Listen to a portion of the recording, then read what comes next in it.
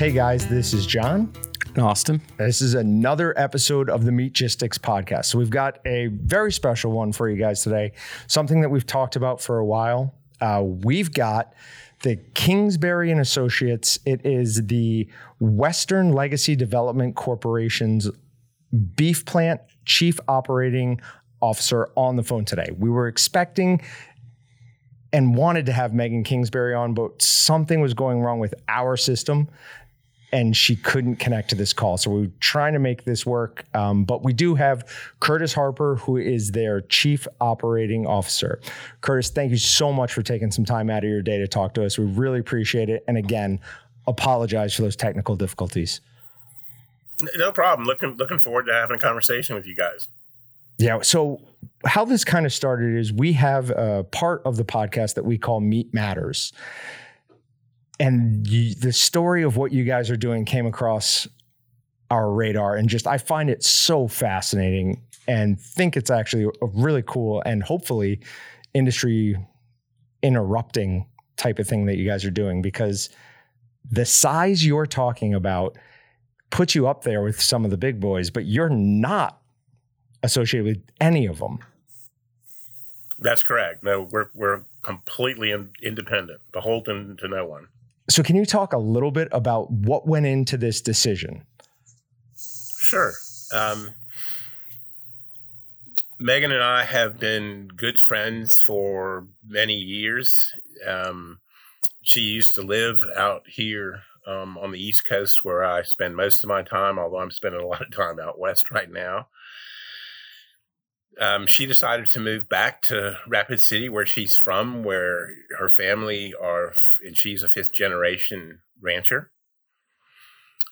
And we decided to open up a real estate and commercial development business together. This was probably a year and a half ago that we did that, and we're excited about that as well. And she started to explain to me the plight of the ranchers. And in her words, she said, I'm a fifth generation rancher, and I don't know if there's going to be a sixth generation. The margins have gotten so squeezed on the producers that she doesn't know if there's a future there. And so we started talking over a couple months and said, well, why don't we do something about it? And Megan has strong skills in construction, finance, and I've spent a lot of my career in large manufacturing, running large manufacturing operations, both for public companies and also on my own. So we said, let's do this thing, and there's no way to do it and make an impact and be a boutique shop. Yeah, well, you definitely didn't go boutique. No, we did. No, we did not. No, we did not. We did not go boutique. No, I think that's fair to say. I would say 8,000 head a day of cattle. I don't think that gets through how big that is. That is a huge thing. I was writing stuff down for this, and I said a lot of people would, dip their toes in. You guys dove to the bottom of the Marianas Trench. This would be the largest beef plant in North America. To our knowledge, that's correct. Like just as like a comparison, we're a supplier in the meat processing industry, but selling to independents out there, not really the big boys. But our average customer is a lot smaller than what you guys are. Well, again, we can't have the impact we want to have by being small, and you have to make an impact on an industry of this size. You have to have a large footprint. So a couple of weeks ago, months ago at this point, we talked to Bill. It was Bill Berman from the American Ranchers Association. Had a great conversation with him, but he was talking very much about what it sounds like was the impetus of you guys opening this plant. That was the plight of the American cattle rancher. So her being a fifth generation cattle rancher, obviously it's in her blood, it's in her family. The connections that she has through that I assume, are going to be your initial customers. Is that the correct business plan? The connections she has are invaluable, and the credibility she brings to the table by being a person whose family is intimately involved in it. Her cousin, runs their family ranch, and when you say ranch, it's a big ranch.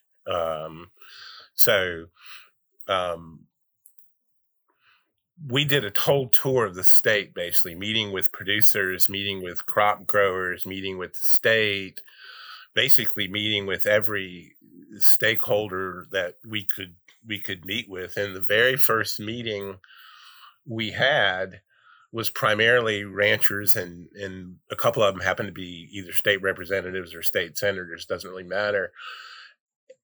And the margins they described to me for the effort that goes into raising and feeding a cattle is just, I was just shocked at how low their margins are. Yep. We've talked about it a bunch, especially recently with the cattle sell-off. We've seen a slight dip in the price of beef, but somebody in there is making a lot of money, and it's not the ranchers. Wow. Correct. So why did you guys choose Rapid City, South Dakota? Is there a familial connection to that? Yes. Both Megan's mother and father are from Rapid City. Her family ranch is not too far away in Kadoka. So there's huge connections with that part of the state, eastern Wyoming, those things. And there's a lot of cattle that's raised or birthed in South Dakota, but does not end up getting processed in that area. It gets shipped off to other states to be fed. So how many people are you looking at hiring? I've seen a few different numbers. Do you have a full staff number in mind? We're looking at so we're looking at 2,500 people in the plant, and a number of support people, obviously, as well. But we'll have a lot of people. What do you guys currently have? Like, I assume there's a lot that goes into this, and it's a multi-year project. Are you guys still conceptual, or have you guys already started building out some of your team and who you're going to need to tackle this whole thing? We've been building out our team, everything from drawings, engineering studies, working with municipalities on permitting, those kinds of things. So we have a very good core nucleus that obviously we'll be building out as we move forward. Cool. So you're in South Carolina right now. Sorry, you're on the East Coast right now.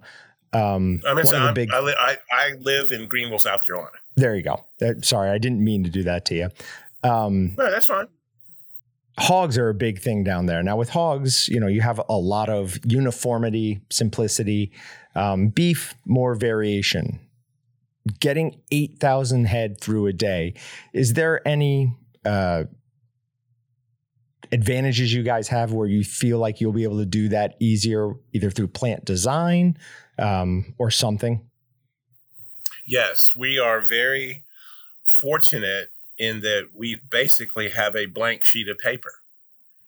So we don't have to live by old paradigms, other than obviously safety of our employees is paramount. Safety of the consumer is paramount. Those things are given, and you have to take those things into account as you design a facility.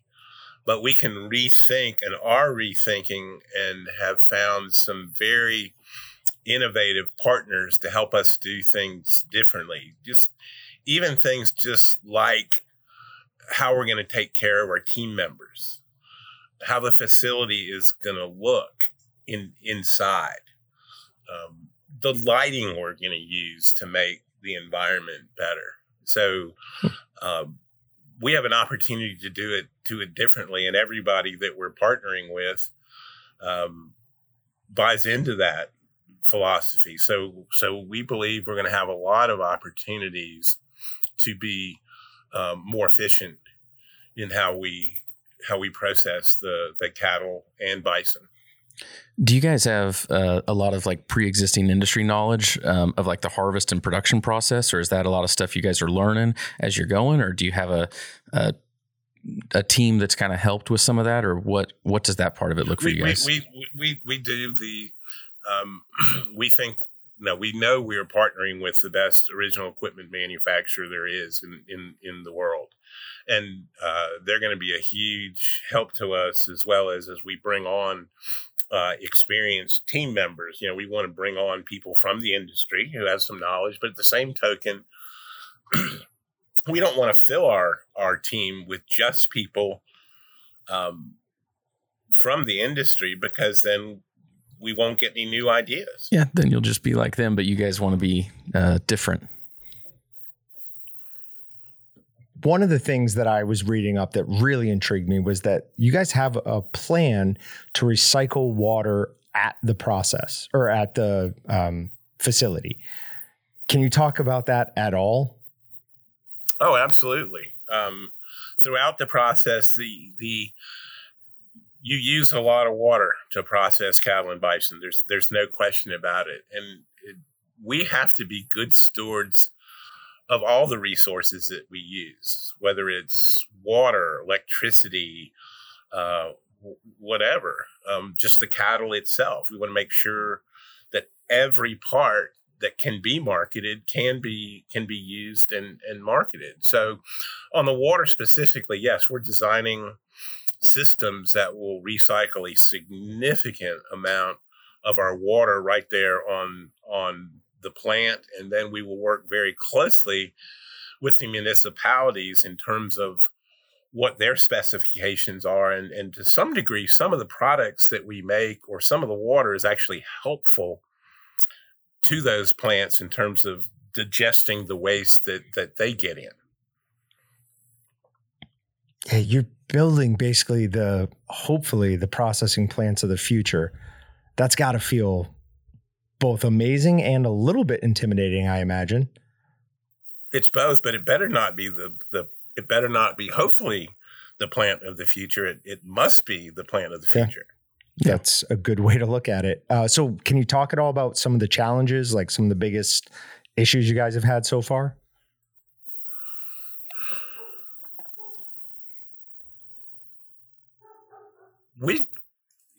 Obviously the scope and scale is a challenge. There's been a fair number of what I'll call boo birds, sitting on the sidelines throwing rocks at us. But by and large, people have embraced what we want to do and have been very supportive. So other than the natural challenges of trying to do something on this scale, so far we haven't felt, other than a few people on the sidelines, who aren't in the game, throwing rocks at us, and that's okay, and we expect that.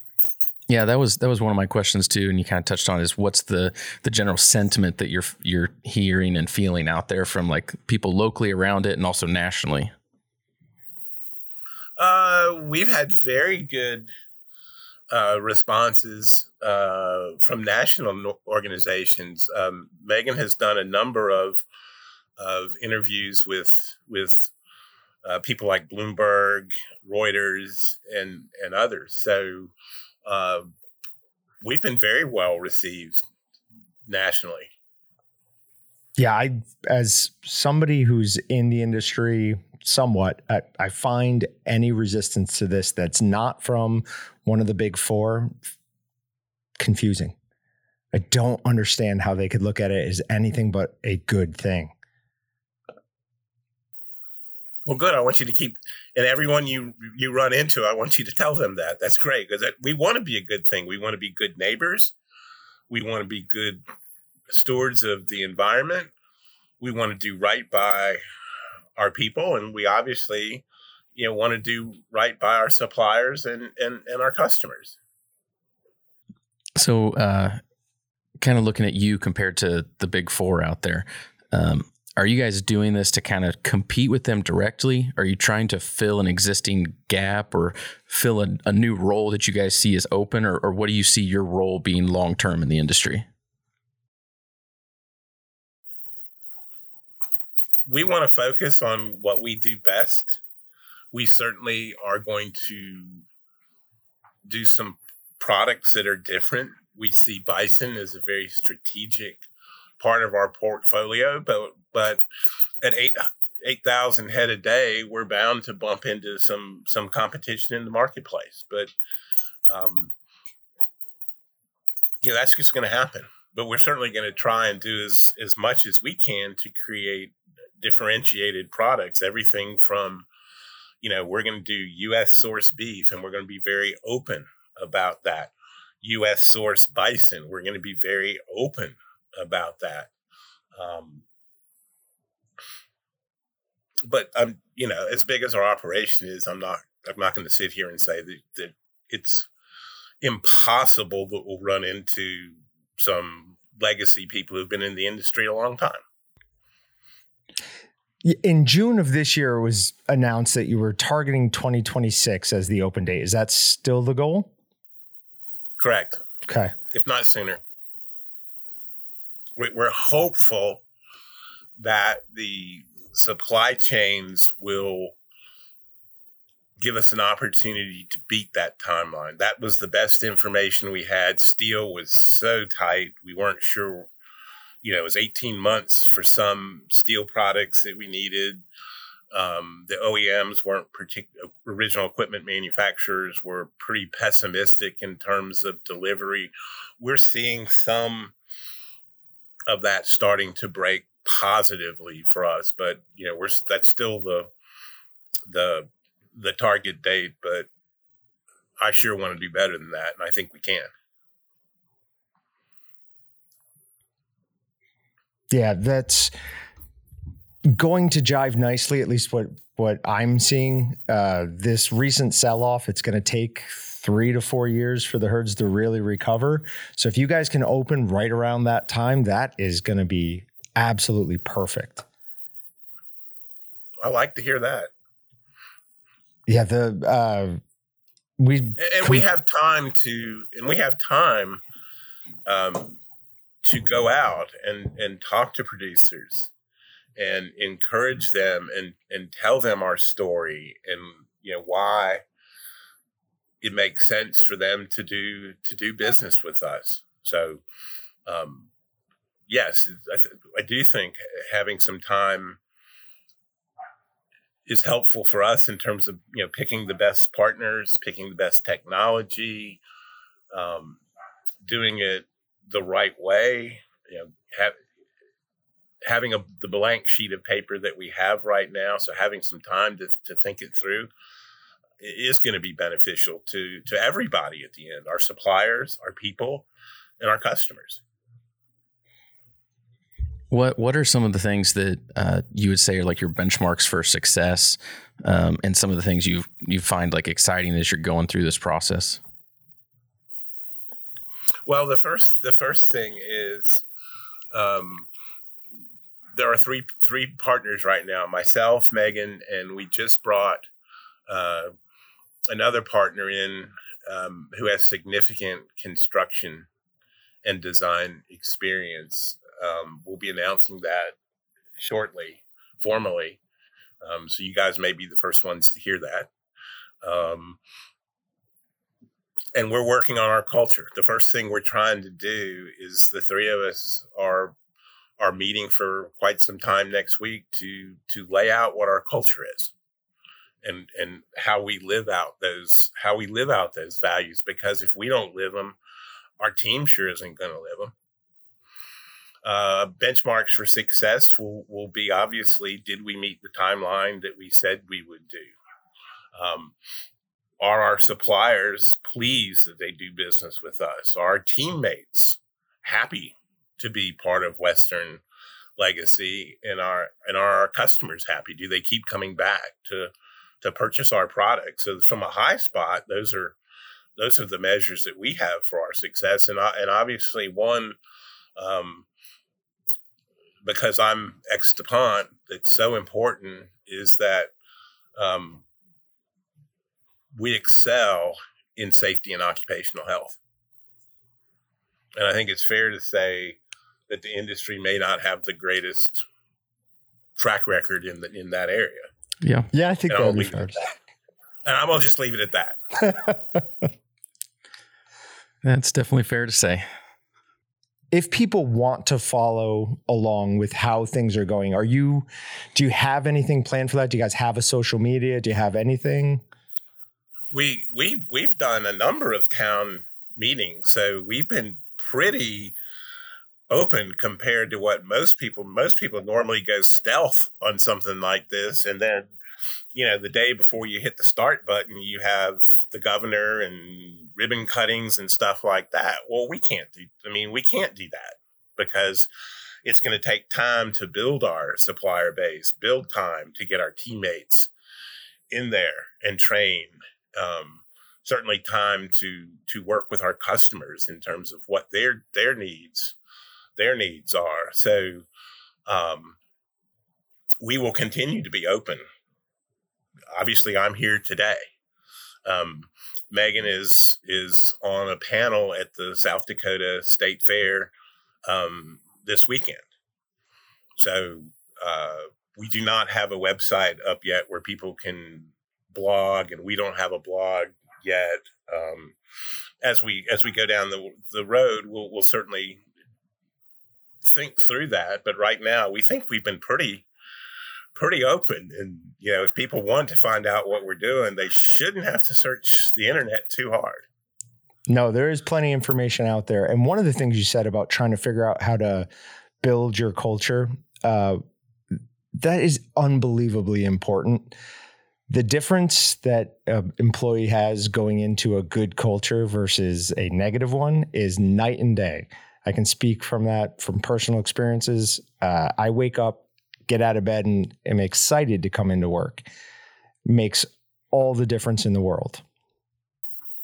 Yeah, well, and that's what we have to do. I mean, your environment is probably a little different than a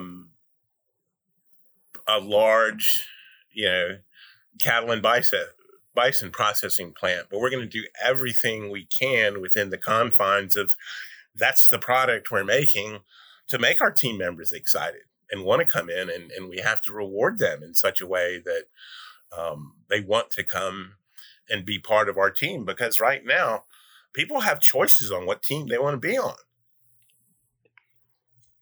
Yeah, we talked to Rebecca Thistlethwaite. She's with an extension of the University of Washington, and she helps smaller processors. And one of the things she had to get through to them was, you're not competing with the guy down the road anymore. You're competing with with Amazon for employees. You're competing with all these large companies. So you have to, give them specific things, offer them a higher salary, especially if they're cold room workers, more time off.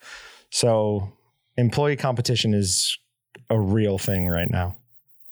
Oh, it's huge. And the other thing that goes along with that is turnover is historically pretty high in our industry, and just beyond the cost of retraining people, you've got all kinds of considerations, all the way from safety and health through the quality of the product that you're making.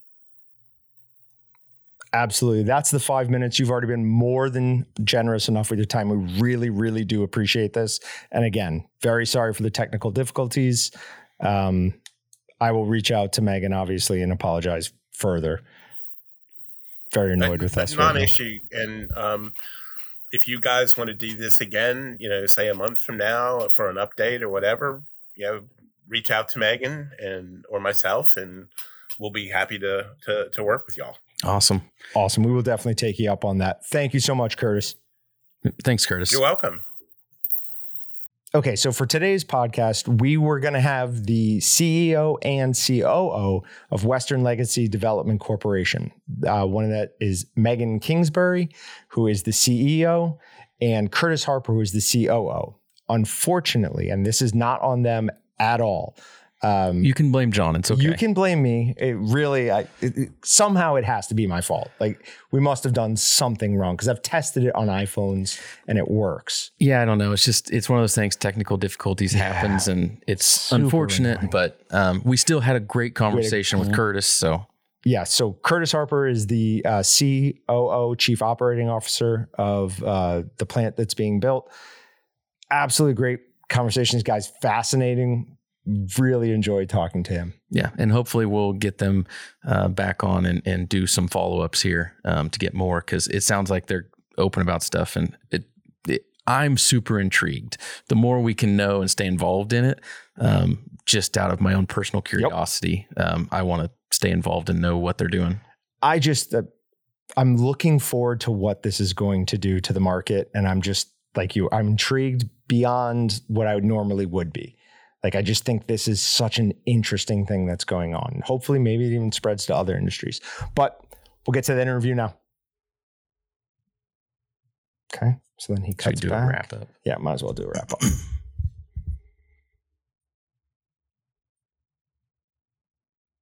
All right. So that was our conversation with Curtis. As you could hear, Megan didn't get a chance to join us again. Again, my fault. She was more than willing to do it. And as Curtis said, they're being extraordinarily open with this information. I find it very, very interesting that we have now, well, technically we didn't because we didn't get Megan, but I was going to say we've interviewed somebody that Reuters and Bloomberg have interviewed. Yeah. But I'm sure Curtis was on some of those anyways. So I'm still putting that feather in our cap. Yeah. I don't know the best way to describe it. Almost surprised that they would talk to us. Like, we're not a big podcast by any stretch of the imagination. we do. I mean, we're in the industry, but we're not the right. We're not the right fit for a supplier really for them. We're not gonna. Oh yeah, We don't do that area. And so like them working with us, it doesn't necessarily just like immediately go, oh, that makes sense, because we're already doing stuff together. And we're related because we're both in a similar industry, but at the same time don't have the connection with each other. But they were, super open and willing to do it. And like I said before, I want to talk to them again and see a follow-up and see where they're going, how things are going. But I think it's going to be an interesting ride for them. They said it's going to be about 4 years till they open, 2026. And those 4 years, they're going to be busy. Oh, yes. Be very busy. So during that time, hopefully we can keep talking to them and see where they're at, how things are going. Cause, one of the things that was most interesting to me was when he talked about they've got like a blank sheet of paper because they're not going to be constricted to, they already have a plant and they're trying to remodel it and make this work and add production. They're going in blank slate. How are we going to design this the best? They can hopefully learn from others in the industry who've done it before, take other manufacturing and production experience they have and design something truly different. It'll be exciting to see what they come up with. Cause I think it's an area and it's an industry that has the potential to do a lot of things different. There's a lot of confines that you have to stay within because of USDA requirements on some things, but still to design a plant that big from scratch will allow them to do some definitely unique and different things. I mean, that's just designing the plant is the challenge of somebody's lifetime.